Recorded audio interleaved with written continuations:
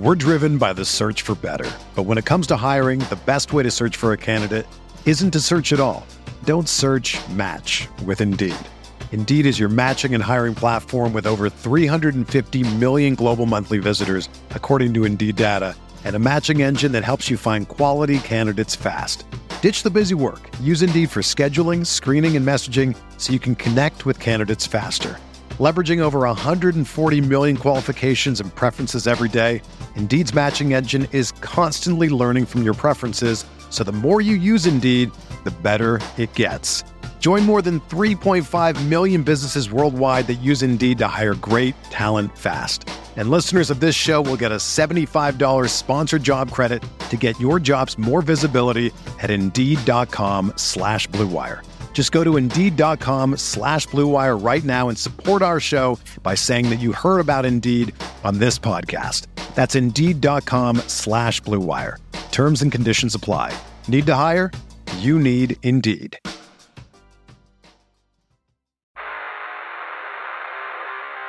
You don't want it, you don't need it, but you're gonna get it anyway.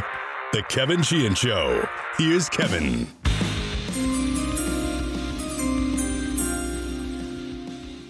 Yes, the pick is in, and the DC Podcast Association selects Kevin Sheehan and Tom Lavero as podcasters of the month. It's draft day, Tommy, 2022. You and I used to be quite busy on draft day. I have no responsibilities on draft night tonight, other than calling in. Craig Hoffman is hosting the coverage on 980. They're going to call me at some point. But other than that, I get to sit and watch the draft tonight. I'm excited about that. Well, Kevin, it's not riveting television. Yes, it is. I mean, no, it's not. Oh, yes, it is. It's not riveting television. It takes way too long just to go through one round. And we used to have a lot more fun doing the draft shows at night in a bar somewhere than you will watching it. We used to have a lot more fun. We had a lot of fun, and you and I did a lot together. Doc and I did a ton together. I think Doc and I were partners, and I think many times you were in a different location. And Doc and I were always sort of co-hosting the overall coverage of our draft night. And I have to tell you that some of my best memories of working at the radio station were draft night with Doc Walker. And, how both of us would essentially understand that we were not experts on the draft. Anybody, this is an industry that is very niche, and there are, certainly a lot more people now that consider themselves to be expert at mock drafting and at evaluating drafts. And most of those people are people that have never, ever had the responsibility of actually picking a player. But Doc, would do his, Sheehan's big board thing. And then I'd say, Doc's got his mock, so who's coming up next? The best ever, though, was one year we were doing it at Buffalo Wild Wings out in Rockville. That was a location a couple of years in a row. Yeah, you were there. I was there, yeah. And the NFL Network was on in Buffalo Wild Wings right in front of us. And the NFL Network would, pop up the pick, and the radio broadcast where we would throw it to the commissioner for the latest pick, we were about 8 seconds behind. So for about 7 straight picks, Doc basically said, Kev, Coach, I just have a feeling it's going to be, and he would rip off a name, and then we would go, all right, well, let's go to the commissioner, and Doc hit on 7 or 8 in a row, and people were going bananas. They were like, how is Doc getting all of these in a row? And then I said to him, you got to miss the next one just to make it seem real, and then you can get back on another 4 or 5 player run. But we had a great time doing that. The thing is, though, I've always felt this way. Anybody that's really into the draft isn't listening to it on radio. It is a very good television show, and it has been for years on ESPN. And I know now the NFL Network's had it for years, and they do a good job. And now tonight you get ABC. Like tonight it's on ABC, okay, with Reese Davis, with Pollock, with Desmond Howard. Herb Street's not going to be there because he's actually sick. He's got like a blood clot or something going on. RG3, Jesse Palmer. That's the ABC broadcast. Then on ESPN, you've got Mike Greenberg, Louis Riddick, Mel Kiper Jr. By the way, Todd McShay is also on the ABC broadcast. Booger, Chris Mortensen, and then you've got the whole NFL Network show with Rich Eisen and Daniel Jeremiah and Charles Davis and David Shaw and others. I mean, you have a lot of options on television. The original, when it was just on ESPN, was fabulous. You know, because that was, to me, one of the only things that Berman did exceptionally well when he was with Kiper and with, Dr. Z way back in the day. But, in more recent... Tom Jackson. Yeah, exactly. I thought it was always great. Yeah. And the Kiper showdown with Bill Tobin, the Indianapolis Colts GM back in '94. You got a problem with this move? I think it's a typical Colt move. I mean, here's a team that needed a franchise quarterback to pass up a Trent Dilfer when all you have is Jim Harbaugh. Give me a break. That's why the Colts are picking second every year in the draft, not battling for the Super Bowl like other clubs in the National Football League. One question, Bill. A lot of criticism about not taking a quarterback here. Your response? Well, we got a guy up there. Who in the hell is Mel Kiper, in a way? I mean, here's a guy that criticizes everybody, whoever they take. He's got the answers to who you should take and who you shouldn't take. In my knowledge of him, he's never, ever put on a jockstrap. He's never been a coach. He's never been a scout. He's never been an administrator. And all of a sudden, he's an expert. He's in our papers 2 days ago telling us who we have to take. We don't have to take anybody that Mel Kiper says we have to take. Mel Kiper has no more credentials to do what he's doing than my neighbor, and my neighbor's a postman, and he doesn't even have season tickets to the NFL. I think it is a great television show, but I haven't been able to. I think 16 out of the last 18 years, I was figuring out late last night before the radio show this morning. I always had hosting duties, and I don't tonight, well, which I'm thrilled about. I just think we had more fun doing it than you will watching it. So you didn't get a special invite to the Commanders draft party tonight at Ghost Town Field? Well, that's another thing that you and I did several times. On the Saturday of the draft, how many times were we out at FedEx Field doing stuff? Yes. How awful was that? Look, I remember being there the day RG3 landed on a helicopter in the middle of the field. That was the biggest crowd by far ever for one of those draft day parties, which, we for many years, I did, but I think you would jump on this, when we would say to a lot of our listeners and friends, look, there is this one, faction of the fan base that will just never think that the team has done anything wrong and will spend a lot of their disposable income on the team. And we would refer to, and we continue to refer to, Harvest Fest and the draft day party at FedEx Field.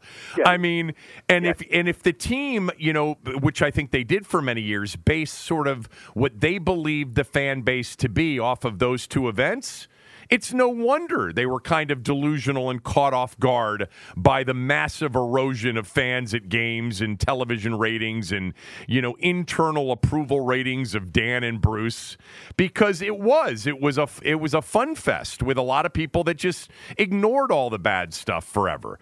But there were a couple of years, several years in a row, that after RG3, where I think they were lucky to have 3,000 people at that thing, 2,500 people at that draft day party, with Larry hosting on the field and you and I up on the club level doing a radio show, which...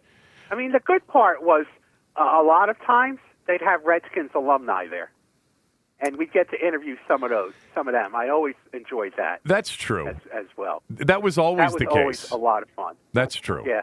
But my one memory, and it's not a great memory, but for some reason it really, it sticks with me, was when Mike Shanahan, with the third pick, drafted Josh Laribas. Yeah. And I kept calling him John Belushi.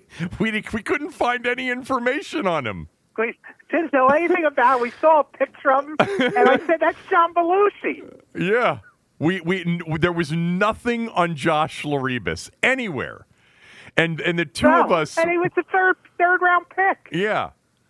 I think, we threw out, I don't know, is he going to be like a chef at La Ferme? Like, what's going on here? We had no idea who he was. No idea. No. See, our scouts had not scouted that guy. Chris Russell did not have any information on Josh Laribas. But you know what? That's the same draft where you and I, on that day, we were sitting out at FedEx Field. Because Laribas was taken in the third round. But I think the third round was Saturday because we were together. It could have been a Friday night. I don't know. But I do remember when we were at FedEx Field when they picked Kirk Cousins in the fourth round. And I remember just looking at you because on one of our You Heard It Here First bold prediction segments, like 4 months earlier, during the college football season, I said Washington's going to pick Kirk Cousins in the upcoming draft, and he's going to be their starting quarterback within 2 years. Do you remember that? No, I don't. You really I should remember. I'm not doubting you, but I tend to remember things about me, not about you. Well, that's true. After you, everybody else comes first. But I did do it. Don't you remember? You do remember our You Heard It Here First segment, our bold prediction segment that we did for like 7 straight years once a week, don't you? Yes. Look, you're not in the business of lying, so I'm sure you did. Okay. I gave you Kirk Cousins during his final year at Michigan State. And when they picked Kirk Cousins, it was I was like, oh, my God. They picked the guy that I gave out on You Heard It Here First. But remember, it quickly turned into a conversation about, oh, my God, they drafted Griffin and they just drafted another quarterback. And I had no issue with it at all because I just remember saying, you got to have 2 in this league. You can't have 1. He's not the starter. He's not a second-round pick. He's a fourth-round pick. This shouldn't be a big issue considering that they need 2 quarterbacks. And I think most people thought it was a big mistake. And maybe it was a mistake because RG3 turned out to be a rather hypersensitive young man. But it turned out to be the right thing, too. I mean, they got, a couple of really good years out of Cousins before he left for free agency after 2 franchise tags. Yeah. Before they gave him away. Yeah, some of those. Maybe they'll draft 2 quarterbacks tonight. Boy, that would really drive Carson Wentz up a wall, wouldn't it? It's one of the topics I have for the show today. And we can start there. That's not where I was intending to go, but we can start there because on the show yesterday, I said, look, I want them to draft Kyle Hamilton if he's there at 11. I don't care about any of the receivers. I don't think they'll draft Kyle Hamilton if Drake London is there.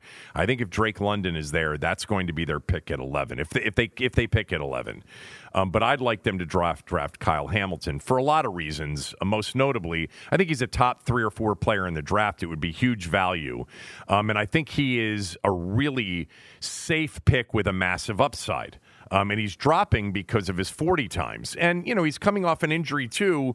And I am actually wondering now if the injury is as much of an issue with some teams as the 40 time.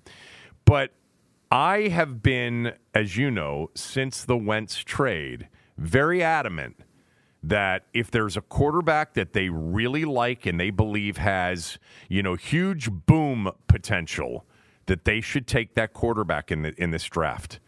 Because I just don't believe Carson Wentz is the long-term answer. I mean, they're hoping he is, and there's a chance that he is, but the chances, in my mind's eye, are less than 50-50, which means if you think Malik Willis has big upside, which Ron Rivera kind of referred to a quarterback the other day that he likes, that he would have taken early, And I think it might be Malik Willis. Of course, the report from Jeremy Fowler yesterday, indicates it could be Matt Corral.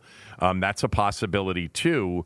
But I just think if they love a quarterback, they take a quarterback. It's a contrarian opinion, a minority opinion amongst most of you that are listening, because you want to surround Wentz with weapons. And I say, to what end? 9-8, 10-7, 1 out of every 3 years of the next 3 years, and maybe 1 playoff berth? No, Malik Willis could be the star of this draft ultimately if he reaches his potential. And I think a lot of people feel that way. I just think a lot of people feel that he's got a massive low end too. But I think they should take a quarterback if they like a quarterback. I don't think they should take one if they don't like one. But if they think one's got big boom potential, I think they should draft one. What do you think? Well, I think as a general rule in drafts for NFL teams, I think you should draft a quarterback every year. Just not necessarily with the first pick in the draft. I think that you should have enough, you better have talented enough evaluators, enough good talent evaluators to be able to look at the draft in any given year and say, this guy's worth a shot. Let's draft him in the 5th round or the 6th round. That's the kind of quarterback that I think they should draft. Not the first round on Malik Willis. Well, what if they told you internally they had a first-round grade on Malik Willis, and they thought that he needed a year, but that he was going to be a star quarterback down the road? Well, they have to go with what they believe then. I mean, that they could be wrong, but they have to go with where they believe. I got to tell you something. I a little bit question Malik Willis's judgment since he went to Liberty University. Well, he transferred to Liberty. Sorry. Yeah, he transferred to Liberty. Okay. Yeah. Okay. What, because of Falwell?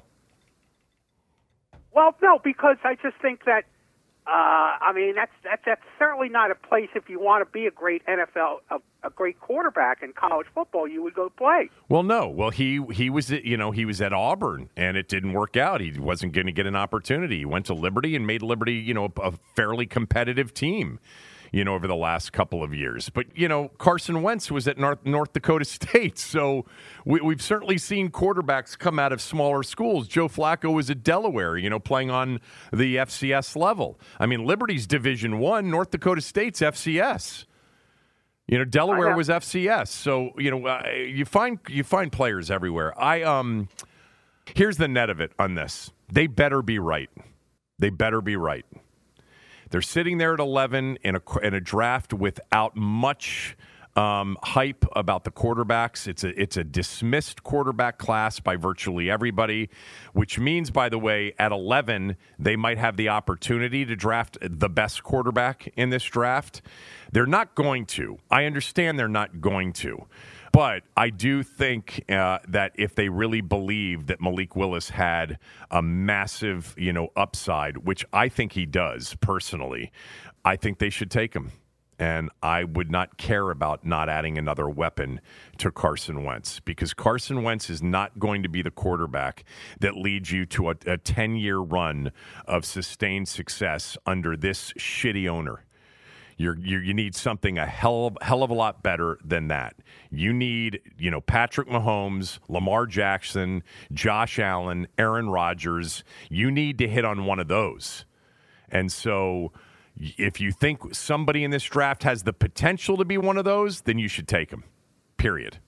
But most people don't agree, so I'll move on from that. Most people don't agree, but the excitement would be through the roof, at least as much as, even if it's a small roof for this franchise right now, the excitement would be significant if they drafted Malik Willis with the first round. Or Willis, yes. Malik Willis. Yeah, no, yeah. It would be. There's no doubt it would be. And people, yeah, of course it would. And of course, Carson Wentz, they'd have to pry him out of the basement of his house. Well, because he wouldn't leave. Yeah, but don't you think that's a problem? I mean, I hear of course you. Like, it's a problem. That gives you the answer almost right away. Like, you can't Yes. push this guy. Aaron Rodgers went out and won 2 MVPs when they drafted Jordan Love. I understand he had a lot more success. Look, I actually think it would be exciting, but I think it would also anger the hell out of a lot of the fans that are really into this. Because they would be like, well, why did you it's the whole thing. Well, then why did you do Wentz? If you loved Willis, why did you do Wentz? Look, it's a moot point. They're not drafting Malik Willis. Here's what they have to do. They got to get this thing right. That's what they got to do, because right now it appears as if 2 out of the last 3 years, God rest his soul, they have missed on first-round picks.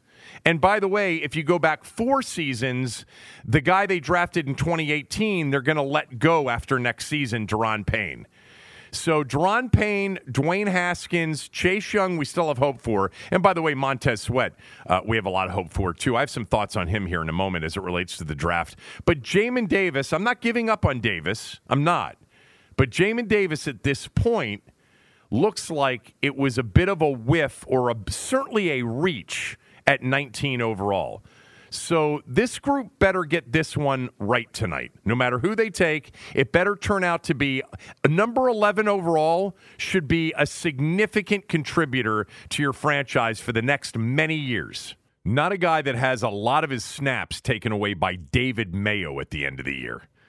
They've got to get a player at 11 that all of us agree pretty early on they got it right. They got a starter. They got, a potential Pro Bowl or all-pro caliber type of player. I know that they think this draft is strongest in the middle of the draft, and they want to acquire more picks, so they have more than the 6 that they have. I know most draft experts believe this to be a draft that doesn't have a guaranteed superstar, but it's got a lot of good players. They got to get it right at number 11 here. Okay, now, so let's talk about who we think they really will pick in the first round in this draft. All right, let's do that, because I want to hear what you think they're going to do and what you'd like them to do. We'll do that right after these words from a few of our sponsors. We're driven by the search for better. But when it comes to hiring, the best way to search for a candidate isn't to search at all. Don't search, match with Indeed. Indeed is your matching and hiring platform with over 350 million global monthly visitors, according to Indeed data, and a matching engine that helps you find quality candidates fast. Ditch the busy work. Use Indeed for scheduling, screening, and messaging so you can connect with candidates faster. Leveraging over 140 million qualifications and preferences every day, Indeed's matching engine is constantly learning from your preferences, so the more you use Indeed, the better it gets.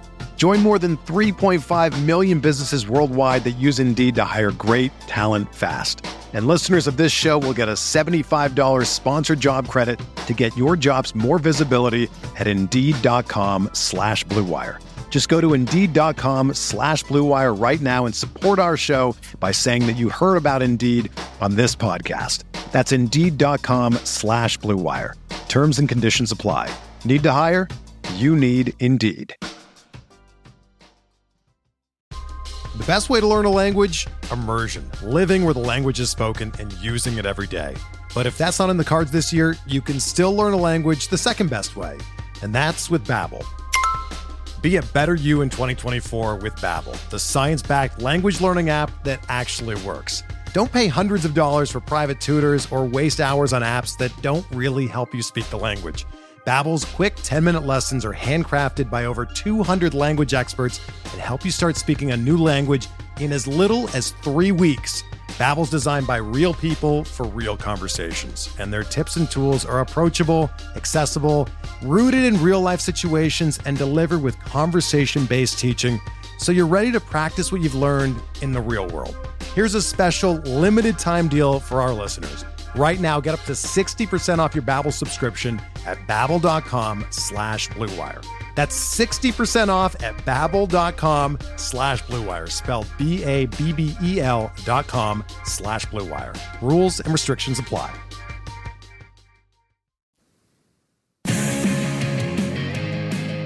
Don't forget to rate us and review us, especially on Apple. This from SandGuy554 via Apple Podcasts. He gave us 5 stars. Thank you, SandGuy554. He wrote, a perfect combination of DC sports talk and humor with excellent rotating guests, Tommy, Cooley, and even Zabe. Yeah, we've had Zabe on a number of times. Topics as diverse as the Adams-Morgan fire. Yeah, it wasn't a fire. The Knickerbocker Theater snowstorm collapsed that theater 100 years ago in 1922. The biggest snowstorm in the history of our town, in fact. And we did a show on that. And I'm forgetting the name of the guy that we had on who's written extensively about it. But, God, he was so good. Occasional gems like that, along with Billy Packer and Jay Gruden. And each and every one of them sounds like an old friend chatting over a beer. Thank you for that. From Radley81, thanks, Tom and Kevin, for riding with me on the emotional roller coaster of being a Washington fan. Again, rate us and review us if you can on Apple and Spotify. Apple allows you to write the reviews as well. Spotify, more of just a quick rating opportunity. And if you haven't done it, take 30 seconds and do it right now if you can. It's great for us, and we appreciate it. All right, Tommy, I've already given on yesterday's show, and I think in the last segment, I want Kyle Hamilton at 11. I think they'll draft Drake London if he's there. Who do you want? Who do you think they'll take? Well, I think they're going to draft the guy from Notre Dame who everybody likes, who you talked about. Kyle Hamilton? You've talked about before, yeah. I think if he's available, that's who they'll draft. I think if Drake London is available, that's who they should draft. I don't think they should pick defense one more year with their first-round pick, and they need offensive help. And I think Drake London would be a good pick for them. Let me ask you a question. Yeah. What about Jameson Williams? I know he's coming off a torn ACL. But if he wasn't, wouldn't he be the top receiver in the draft, the kid from Alabama? Yeah, most likely he would be. Yes. Yeah. And would you take a chance on that guy? Well, I think, Ron Rivera keeps talking about how important this year is, and he may not be ready to start the year. Now, if you're thinking for the long-term best interest of an organization, and Jameson Williams is the best receiver on your board, you should take that player if he's the best player at that spot. I'm not big into taking a receiver at 11. I'm not going to have an issue with it because there's so many good ones, and potentially one or two of them are going to turn out to be really good. I think that they are in that position where, Charlie Casserly and Bobby Beathard over the years have said you make your biggest mistakes when you draft for need. I don't see wide receiver as a need. I think that they believe they need another playmaker, and they could certainly use one. I'm not suggesting that they couldn't use another playmaker. But if the best player on their board is Kyle Hamilton or Derek Stingley Jr. or Sauce Gardner, if he were to drop as a corner, or one of the offensive linemen, I would want them to take that player. I don't want them, if there's a significant difference between the highest rated player on their board and the player that they, most need, they're just not in a position of being like one player away from contending for a title. That's just not who they are. I think Drake London is going to be the pick. I'd prefer Kyle Hamilton. So you and I are a little bit in opposite. You think Kyle Hamilton's going to be the pick, and you'd prefer Drake London.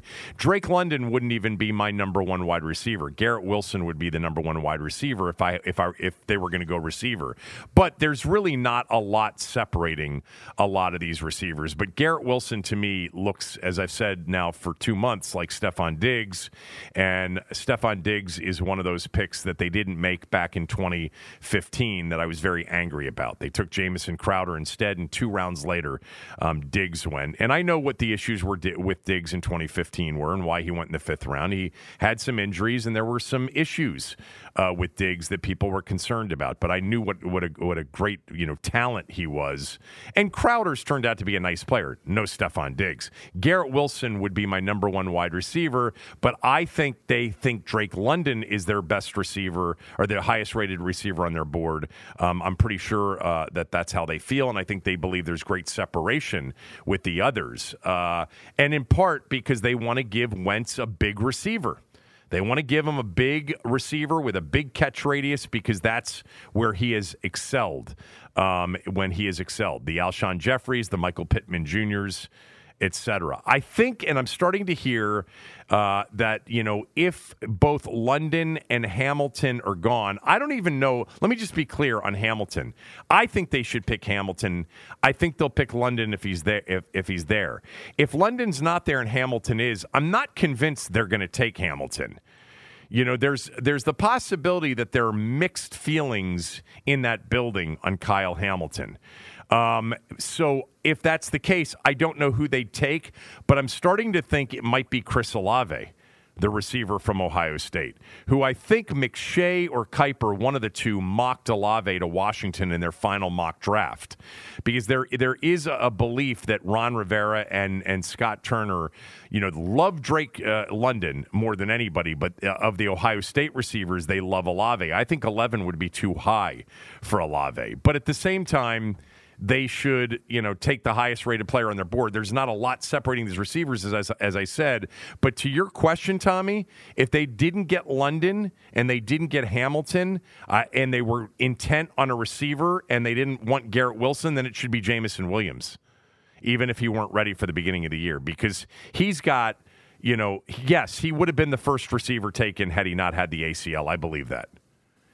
Well, I agree with you on that. I mean, he's a guy, I haven't seen that much college football this year. But, I know enough about him that I think he's worth the risk, coming back from that. But you're right. I mean, they don't – it's funny because we don't think Ron Rivera would get fired necessarily if he didn't have a good year. But – we do also think there's a time clock ticking, and we think he feels that. He certainly put some pressure on himself with some expectations for this year when he didn't need to do that. But no, I agree with you. I don't think he's going to get fired. Let me just mention one other name, because Daron Payne, the possibility that he won't be here after next season. Jordan Davis, I had...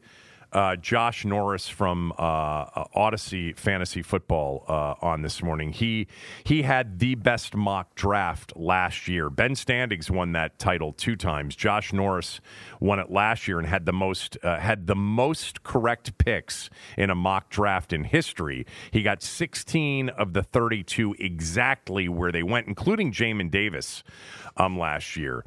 And he and others have said that Jordan Davis, the defensive tackle from Georgia, is now considered to be, in terms of interior defensive linemen, as highly rated as any interior defensive lineman ever coming into this draft in terms of the measurables and the athleticism, coupled with his 6'6", 340-pound frame.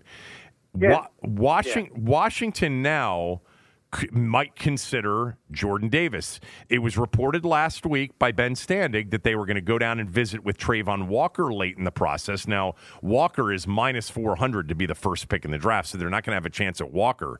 But if Jordan Davis from Georgia is there at 11, and let's just say Drake London, their fantasy pick, I think, is already gone, I know a lot of you would be upset that they let Tim Settle go and that they cut Matt Ioannidis and that they aren't, reportedly going to re-sign Daron Payne. And then all of a sudden they take a need position in defensive tackle Jordan Davis. But it's possible a guy like Davis could be the highest rated player on their board. Now, by the way, just so we're clear, just because Ben reported that the plan is not to re-sign Daron Payne and let Daron Payne go to free agency, it's not like they can't change their mind. He's playing for them this year on the 5th-year option, at the just over $8 million. And if he has a great year, there's still a chance they could sign him to a long-term deal and keep him. The big issue is trying to sign John Allen last year, and then upcoming Chase Young and Montez Sweat are going to get deals. And one of the stories yesterday, which was not a surprise, and it was reported earlier in the week by J.P. Finley, is that they picked up the fifth-year option on Montez Sweat, which they should have. And then you've got the McLaurin contract hanging over your head as well. That's right. Ben has talked a lot over the last year and a half about how they're not going to be able to sign all four of these guys. Eventually, one of them's going to go. And it looks like he's going to be right. Now, my position all along is if they were all great, Young, Sweat, Allen, and Payne, and they were the dominant part of the team, and they were leading the team to winning seasons and playoff berths, even if they weren't, championship contenders, that they would figure out a way to pay all of them.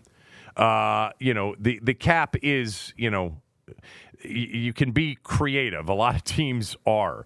But I think that the Payne thing is a combination of, we can't afford them all, but more than that, he's the one that we like the least.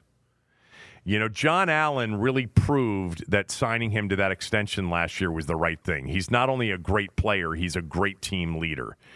Daron Payne has unbelievable talent, but he's just been inconsistent, Tommy. That's the issue, and I don't think that... And he picked a fight with the wrong guy. He picked a fight with the wrong guy. I mean, they're apparently the best of friends. But, the father came out, remember, and criticized Allen and criticized the team for not having a quarterback and defended his son, which, fathers tend to do. Not necessarily all of them on social media, but he did that. But I think that really the issue with Daron is they see incredible talent and it flashes all the time, but it's not consistent. And the reason it's not consistent is he's probably not the pro that John Allen is. And therefore, they're probably skeptical that he'll ever be a consistent, dominant force in that position. If he's not going to be Aaron Donald or Fletcher Cox. Even though he's got the talent to be that, he's not going to be that, and he would have shown that already. And maybe he shows it here in his fourth year. And they change their mind and they go all in on Daron Payne. And they end up franchising Daron Payne next year. Who knows? But the point is that defensive tackle can't be ruled out, especially if Jordan Davis is there at 11 and the guys that they wanted to get are gone. You can't rule that out. Like Brendan and I were doing this quick segment at the end of the show. What would be the pick you could see Washington making that's a long shot that would shock everybody, but on some level, after you kind of thought about it, wouldn't be that surprising? And I said Jordan Davis is a possibility. I also think the corner from Washington, Trent McDuffie, is a possibility as well. And I also think that Devin Lloyd, the linebacker, and I think 11 would be too early, but I think a lot of people like him. And if they're split on Kyle Hamilton, being kind of that Buffalo nickel, and therefore they're back to a linebacker, Devin Lloyd would be their kind of guy because he's just super, super athletic. But so was Jamin Davis. So anyway, all right. So you've got London. You want Hamilton, you think. I want Hamilton, but I think London. There we go. I wanted to mention one other thing real quickly on this draft. Because, we're not going to sit here and do the Snyder bashing for that long. But when they picked up the option on Montez Sweat yesterday, I thought about Montez Sweat. He was a player before that draft that Cooley and I talked a lot about, and I loved him. And I'm like, I would love it if they picked him at 15. Well, there were some issues in that 2019 draft with Sweat because there were some medicals, heart-related, that had teams scared off. But I loved Montez Sweat. I loved that Mississippi State defense, which that year, by the way, in the first round, you had had, Jonathan Abram, you had Jeffrey Simmons, and you had Montez Sweat. You had 3 first-round picks from that defense. That Mississippi State defense was awesome. And I loved Sweat as a college player, and I thought 15 wasn't too high for Sweat. Well, the football people didn't think that Sweat at 15 was too high either. That's who they wanted. They wanted either Sweat or Darnell Savage out of Maryland, which he went 6 players later to Green Bay. Those were the 2 players that Kyle Smith and Jay Gruden and all of the scouts and all of the football people wanted. But that's not what happened on that April night back in 2019. Dan Snyder hijacked the draft room and told them that they have to draft, that they've got to draft Dwayne Haskins. Now, Gruden's told us the story, in the past that, he knew they were taking Haskins before that night because Snyder had made it clear to everybody that that's who he wanted. But the football people were not happy with it at all. And so, rest in peace, Dwayne Haskins, by the way, but it was the wrong pick. And because of that, Snyder later in that draft had to satisfy his football people by okaying a trade back into the first round to take Montez Sweat. Well, that trade cost them 2 second-round picks. Their second-round pick that year and the second-round pick the next year, which Indianapolis parlayed into another pick in the 2019 draft, and then they used Washington's number 2 overall in the second round in 2020 to select Michael Pittman Jr., who was, by the way, Carson Wentz's favorite receiver last year in Indianapolis.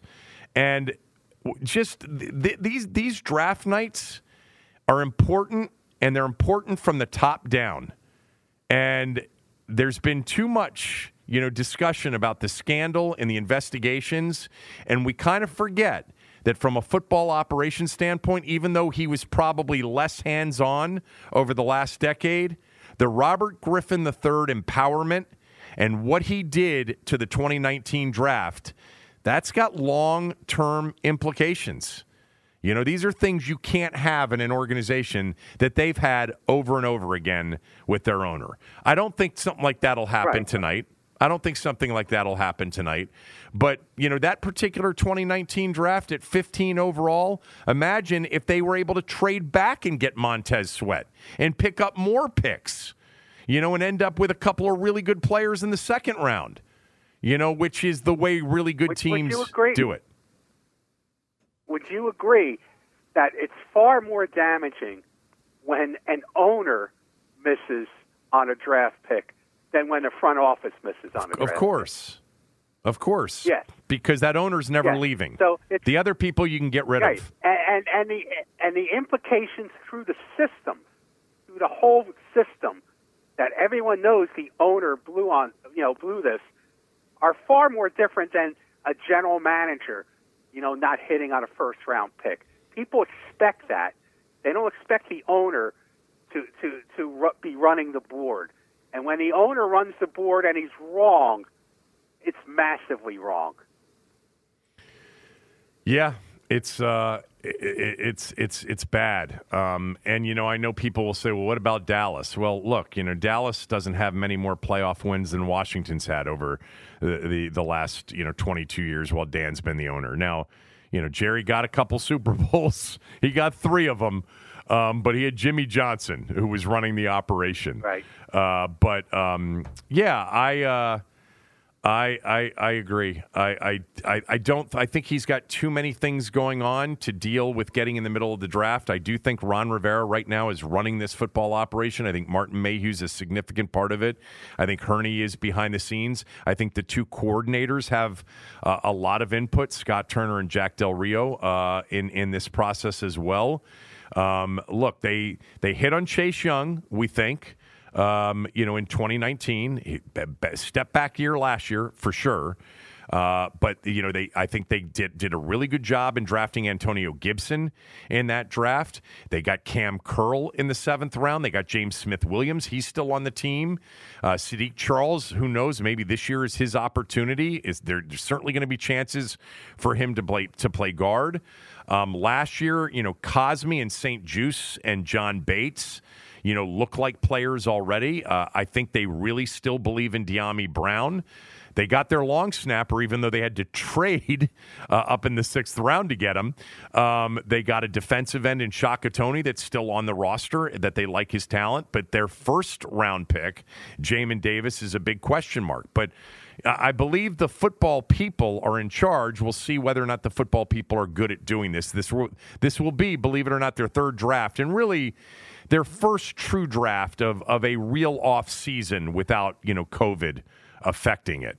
It was interesting. Rivera gave Kyle Smith a lot of credit for the 2020 draft the other day. That was the draft board that he basically used was Kyle Smith's, even though he decided to bring in his own people and move on from Kyle Smith. And now Kyle Smith's got, Atlanta's draft.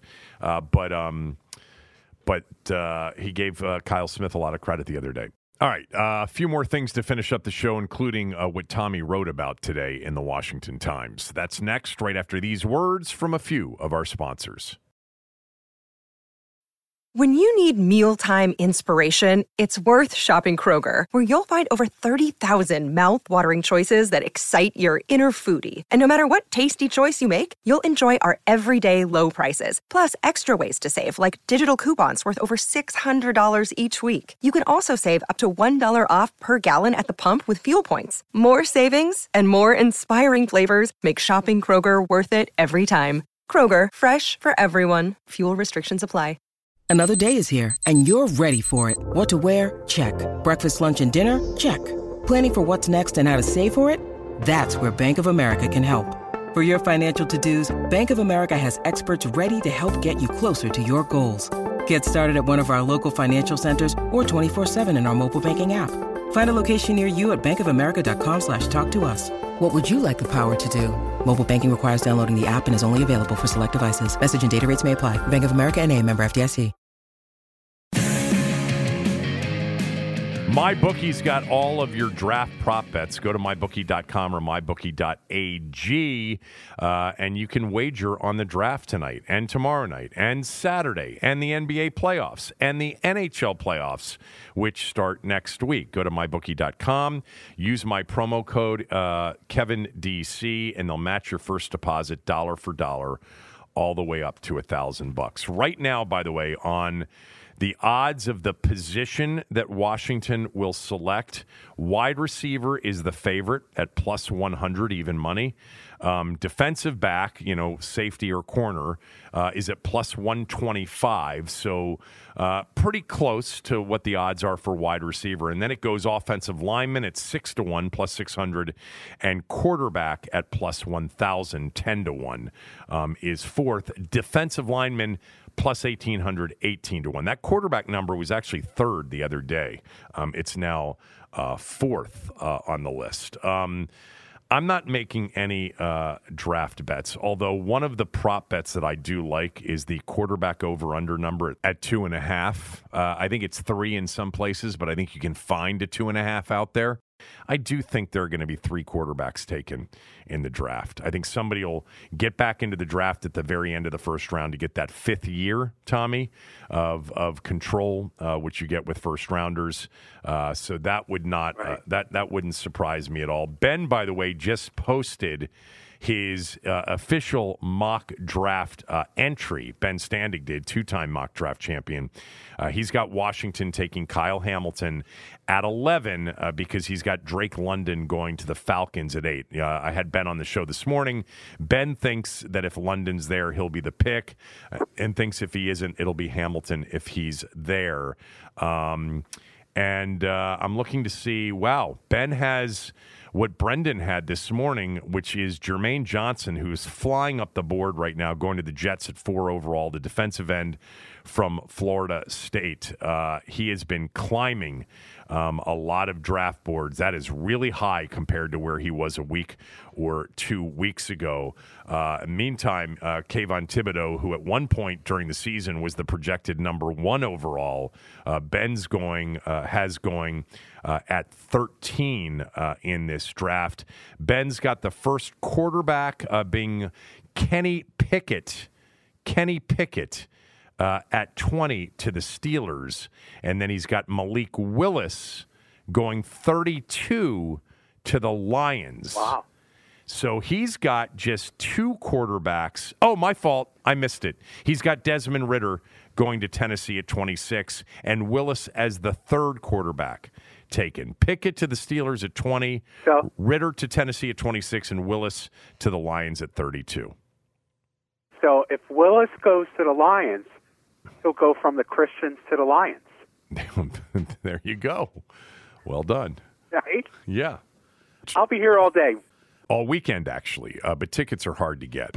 Okay, I just want to take 2 minutes here and talk about the weekend for Washington, and then you can finish up with any other draft thoughts that you have. Because I think they are viewing this weekend, and by the way, after this weekend, with potential veterans that could get cut post June 1, I think they are viewing this weekend as really important to not the future, but the immediate future. Not the long-term future, but the immediate future. Because I think they believe they can contend in the NFC East in 2022. They felt like at 6-6 with that 4-game winning streak last year, that, absent of the injuries and certainly the COVID situation that they faced when they had to play, Philly on a Tuesday night and then Dallas 5 nights later, where they got run out of the building. I think they felt like there was an opportunity to finish that season in contention had they stayed healthy, and that's with Taylor Heineke at quarterback. They believe that they underachieved defensively and that can change this year and they can be back to what they thought they should have been last year defensively with maybe some more maturity and health. And with an upgraded quarterback, if they can, as Ron has talked about, protect and add playmakers for Carson, that they can be a good team. Maybe they are realistic about where they are in the NFC, because the defending Super Bowl champion Rams and the Buccaneers and the Packers are the 3 prohibitive favorites in the NFC. And Dallas is going to be, a big-time favorite in the NFC East. But I think Ron and Jack and Scott and all of them believe that they're not that far away from contending for a division title and a home playoff game. I really believe that. And so in this draft, where you have a significant number of players, an unusual number of players because of the COVID situation and the extra year that people got, you've got a bigger volume of draftable players. You've got better players, and it's a deeper draft in the middle of the draft. They'll view their 4th round pick as a guy that would have gone in the 3rd round last year or the year before. And those players, in many cases, will be a little bit older, potentially, than they would have been in previous drafts. If they can fill a couple of their need areas, and we know what they think they are, they've got to replace Landon Collins, or they've got to have, another defensive playmaker. They've got to have another offensive playmaker. They certainly need some depth along the offensive line. But they believe that if they have a good weekend and a good post-draft period, post-June 1 period, that they've got a chance to be a really good team next year. And this is a big weekend. So I think, if they go DB safety at 11 with, say, a Kyle Hamilton, that they will be focused on wide receiver in the 2nd round. I think if they go wide receiver at 11 overall, they're going to be focused on a defensive back in the 2nd round. Both of those positions have some depth. I know they like the kid out of Baylor, Petrie, the safety. I think there may be another safety or two they like. I'm actually a little bit concerned that the feeling being super mixed on Kyle Hamilton internally, which I believe to be true, that if Hamilton's there and London isn't, they still might go receiver. Now, if they picked Garrett Wilson, that's my preferred receiver in this draft anyway. But I think that they believe they can fill some needs here in the first 2 rounds. By the way, I'm not discounting running back. They brought a lot of running backs in, and I think Kenneth Walker, the 3rd out of Michigan State, even more than Hall out of Iowa State, is going to be a star back in this league. I really believe that about Walker III. The game he had against Michigan was one of the best games we've seen a running back play in college football in a long time. I love his power, vision, on the field speed. I think he's going to be a special back for somebody. And we've seen a lot of these great backs get picked in the second and third rounds, in drafts. I don't think they're going to take a running back in the second round, but I think they're going to take, if they take a defensive player in the first round, they're going to be looking to add a playmaker. And as Ben Standig has told us previously, they view playmaker as receiver or maybe a running back. So that's what I expect. And then, the rest of the draft, I think they should be taking best available all the way through. Would it surprise me if they took Matt Corral in the second round? It would, even though I think Jeremy Fowler is an excellent reporter. I would be surprised.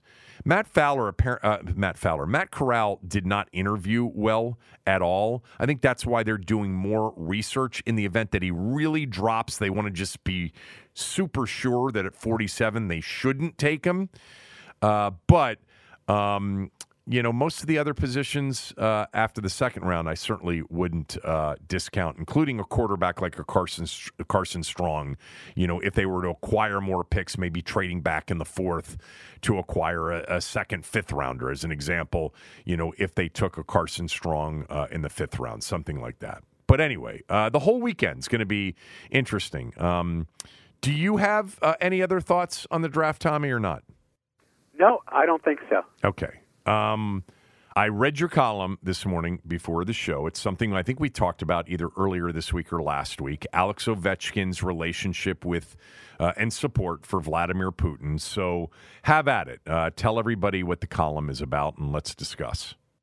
Yeah, basically, I think it's a wake-up call, and I think there'll be others who will follow, particularly with the Stanley Cup playoffs now, and people all of a sudden realize people are playing hockey in America, and there's hockey games going on, that Alex Ovechkin continued support of Vladimir Putin is almost like giving aid and comfort to the enemy these days. And we're for all intents and purposes, at war with Russia right now.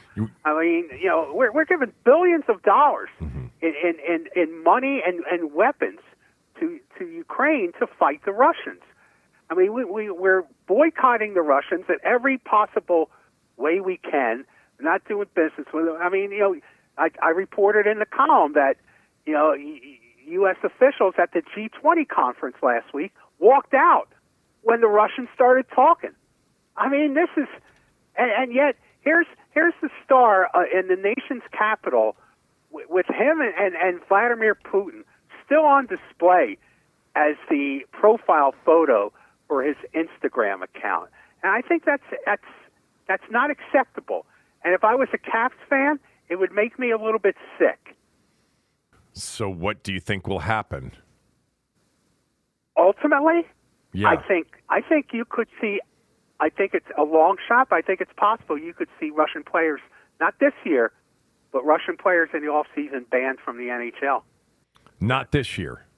No, I don't think they're not going to do. No, there's no way Gary Bettman is going to upend the Stanley Cup playoffs unless there's a nuclear bomb outside his office. But what if the war in Ukraine's over when the season opens in October?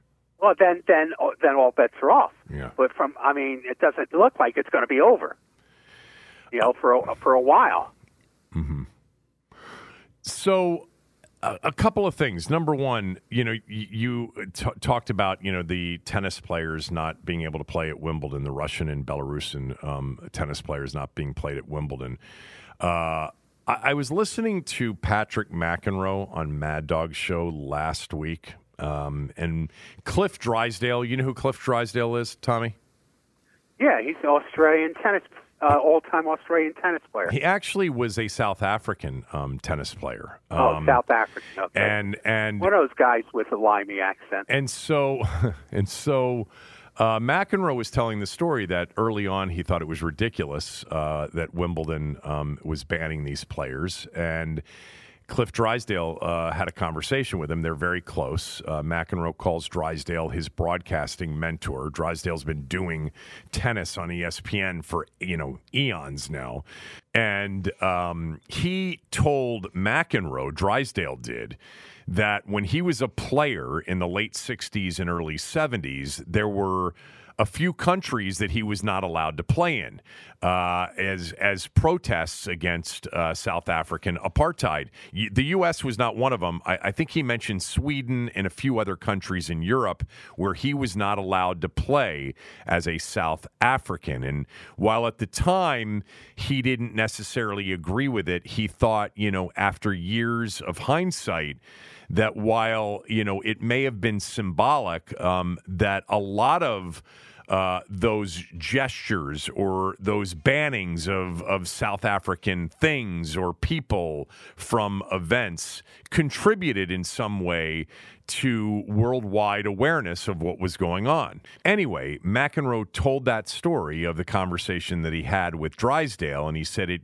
made him think a little bit differently about the situation and about whether or not, not that the world needs, to be told about what's going on in Ukraine. The late 60s and early 70s were a little bit different in terms of our communication ability. But McEnroe, netting it out, said it kind of changed his mind. But he said one of the big issues was, would other sports follow? And Mad Dog said, he goes, there's a big problem with that. Tennis doesn't really have a union. The NHL does. They've got a players' union, and the players' union, is there to protect the players who are members of that union. So I would ask you, do you think it would be tough in hockey with a union to oust Russian players? That's an interesting scenario because I can't think at that point, if we're at the point come the beginning of next hockey season, that the situation is in Ukraine is worse, and Europe, not just Ukraine, because people are worried about Europe in general, okay? If the situation is worse, not better, it's going to be an awfully difficult position for the NHL Players Union to take up. I understand they may do it anyway, but, at that point, you could argue that it borders on treason. Yeah, I certainly wouldn't call it that. I wouldn't refer to it as that. There's still many other things that can happen with all of the NATO countries to make a much bigger impact than ousting Russian hockey players from the NHL. How about a lot of our NATO partners completely stop buying oil from Russia, because that's continuing to happen. Yeah, I get that. I get that, but in a way, it's an insult. If we are at war with Russia, it's an insult to be sitting there watching Russian players play on American ice, as if nothing's going on. I think if we're really at war, and you can say that we're at some level of certainly aiding a war against Russia right now, but we're not at war with Russia. We're not enforcing a fly zone over there. We don't have boots on the ground. We don't have. We're not at war. We're aiding a country in defense of Russia, who's attacked that country and is at war with that country. I think if we were actually in a war, I might feel differently. I think if American soldiers were over there and dying in a war against Russia, I think I'd feel much differently. I absolutely would feel much differently. Well, to me, as far as I'm concerned, I think we are at war. I get what you're saying, and technically you're right. Good column, as always, from Tommy. And did you hear anything from anybody with the Caps? No, I didn't. Did you reach out to them I have not to heard get comment? Yes, I did. I reached out to them to confirm if what ESPN reported, that they had asked Ovechkin to either take the photo down right, or to deactivate his Instagram account. I asked them to, if that was true. And they responded with a request to talk to me on background, but that never happened for various reasons. They didn't respond to the initial request as to whether or not that was true or not. They didn't deny it. They just didn't respond to it. Well, I would think that means that it is true. Yeah, I would think so too. The other part of my gut reaction is that they had a clue, since I was asking the question, that something good wasn't coming, and wanted to try to talk me down from it. That's just my gut reaction. The other part, and that's what good PR people try to do. Sure. The other part of your story is minimizing very much the reason that Alex Ovechkin perhaps hasn't taken that picture down from his Instagram account, and that is that there's risk to his family and friends over in Russia. You had academics and others that essentially refuted the seriousness of that. Well, just minimized it, yes. And I point out there's no one of any note or credibility that has come forward and said that there actually is some risk. I mean, Ovechkin is a very powerful figure in Russia, from what I gather. And I mean, the Paninin, whatever his name is, the New York Rangers hockey player, who actually came out and criticized, Putin for the war. I mean, the only thing that happened to him is one of his old coaches accused him of hitting a woman 10 years ago, but nothing happened to that guy. You know, if they're not going to mess with him, they're not going to mess with Alex Ovechkin. I'm not talking about criticizing. I'm just talking about, you got lots of other photos on that Instagram account. Put another one up there. Right.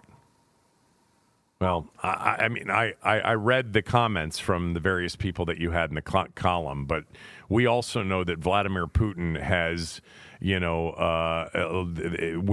both allies and enemies, allies at various points, there have been lots of, poisonings and killings and survived poisonings, etc. So he may love Alex Ovechkin, and Alex Ovechkin may be super powerful now, but that guy's unstable. You don't know how he might feel if all of a sudden Ovechkin went rogue and started to criticize him, which isn't what you said. You just wanted him to pull the photo down. That's not what I'm saying. Yeah. Okay. Yeah. Everybody enjoy you got something else? I got one last thing. Okay. I just want to remind everybody about the DC Grays Cigars and Curveball fundraiser. May 9th. On Monday night, May 9th from 6 to 8 p.m. at Shelley's Back Room. You can buy tickets. You go to dcgrays.com. We're going to have an auction of various items, and one of those things that we're going to auction off is the chance to see Kevin and I do the podcast together in person for two people. Okay? You'll come to Kevin's, new age high-tech studio. 125 square feet. Yep. 125 square feet.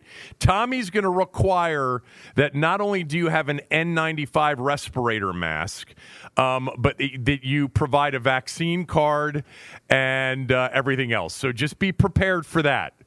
If you win this auction item, I'll sit here right next to you and do the show. I'll sit next to you and do the show anyway. Okay. One last thing. I was at Nats Park last night. Yeah, I was at Nats Park. It wasn't a good thing, but I was there for business. Okay, and I came home with an autographed bat from Juan Soto that will be up for auction at the DC Grays fundraiser. Was that the business? Yes. Okay. And when Juan Soto autographs a bat, he autographs a bat. I mean, he pretty much wrote half his biography on the bat. It's an impressive-looking item. From a guy who could wind up being one of the great baseball players of his time. The Nats stink. I mean, they are awful. I mean, Patrick Corbin's pitching. Circle in the drain. Patrick Corbin's pitching today. What's the over/under on earned runs allowed? 7? What is his ERA right now? It's double digits, I'm pretty sure. I mean, it's last night.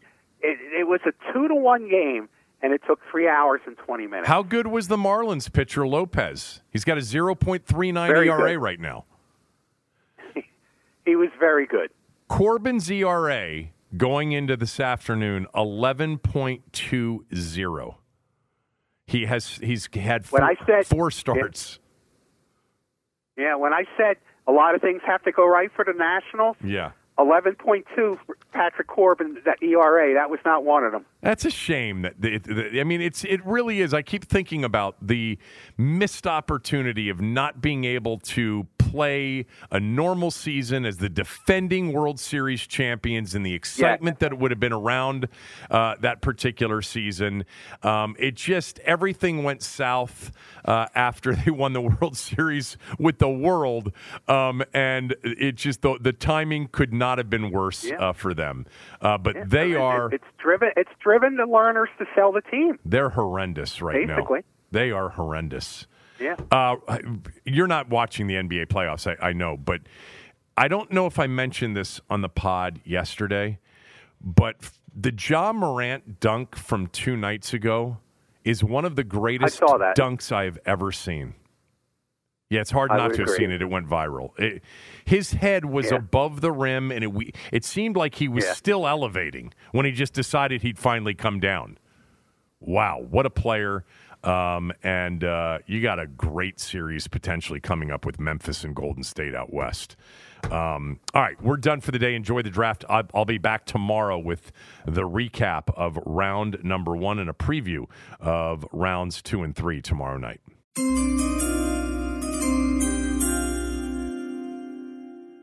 When you make decisions for your company, you look for the no-brainers. And if you have a lot of mailing to do, Stamps.com is the ultimate no-brainer. Mail checks, invoices, documents, and everything you need to keep your business running. Get rates up to 89% off USPS and UPS. And with the mobile app, you can take care of mailing on the go. Make the same no-brainer decisions as over 1 million other businesses with Stamps.com. Sign up at Stamps.com with code PROGRAM for a special offer. That's Stamps.com, code PROGRAM.